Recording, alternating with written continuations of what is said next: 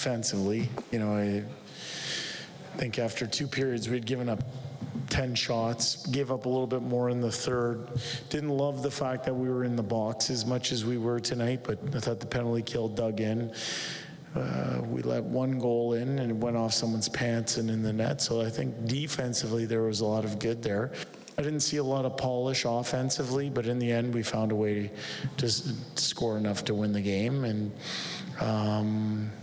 there was a lot of hard efforts, positive, something to build on and use as we prepare for tomorrow. Is 6 minors something that it irks you a little bit, or it's preseason and these things happen and you don't, because I mean penalties were something in the playoffs last year that you wanted to address, and now Yeah,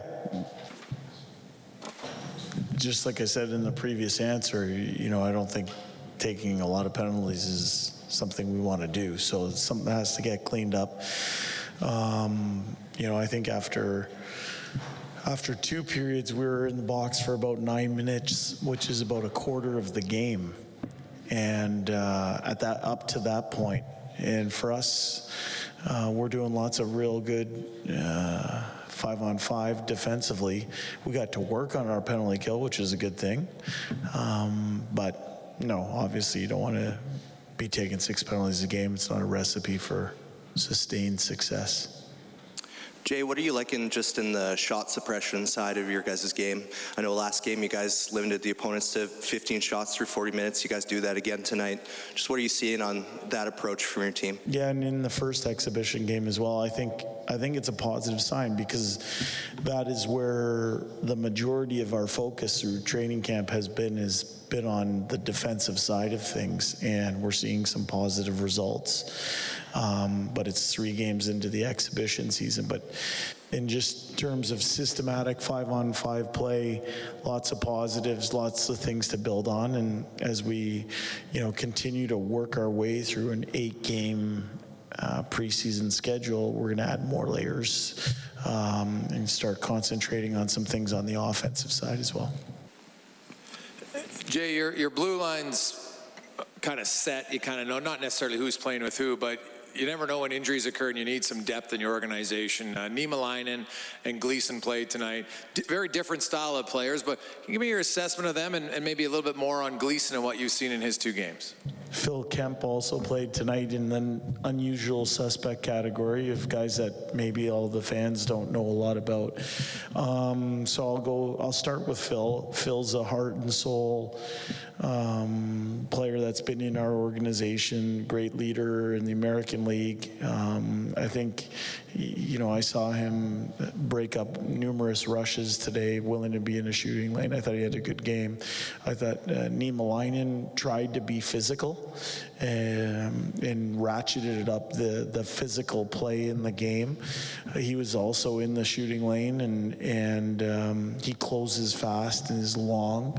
And then for Gleason, I thought it was a better game than in game number 1 for him. I saw what has allowed him to play in 4 NHL games in his first year in Dallas.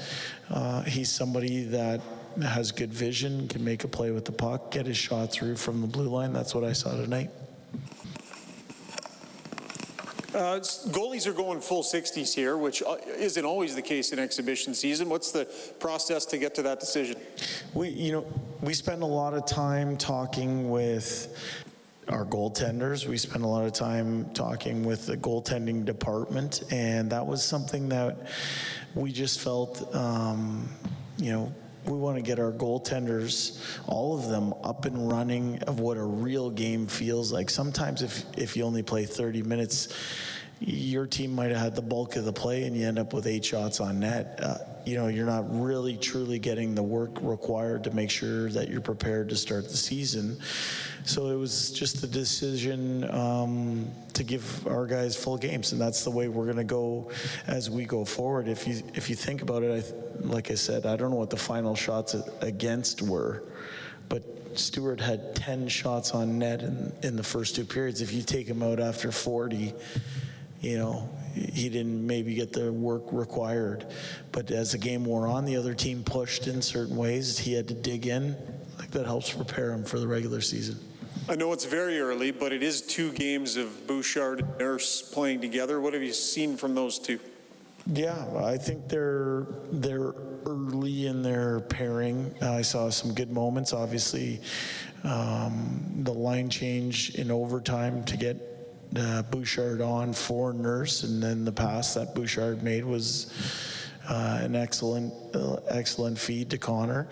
I think they've had good moments and then moments that they got to work through and get better at, but they're a quality pair. That's why they commanded the ice time they did tonight.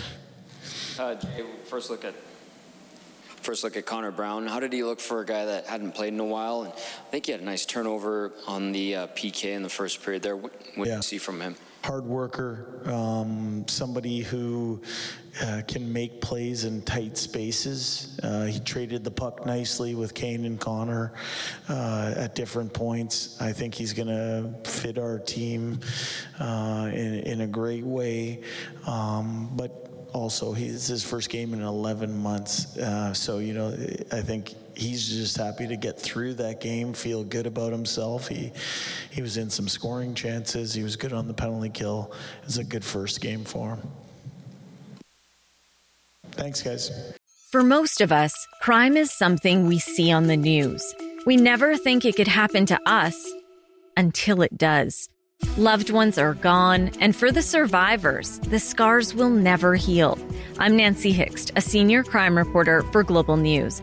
And on this season of Crime Beat, I'll take you inside some of the most serious crime stories I've covered. Season 6 of Crime Beat is available now on Spotify, Apple Podcasts, Amazon Music, and all podcast platforms.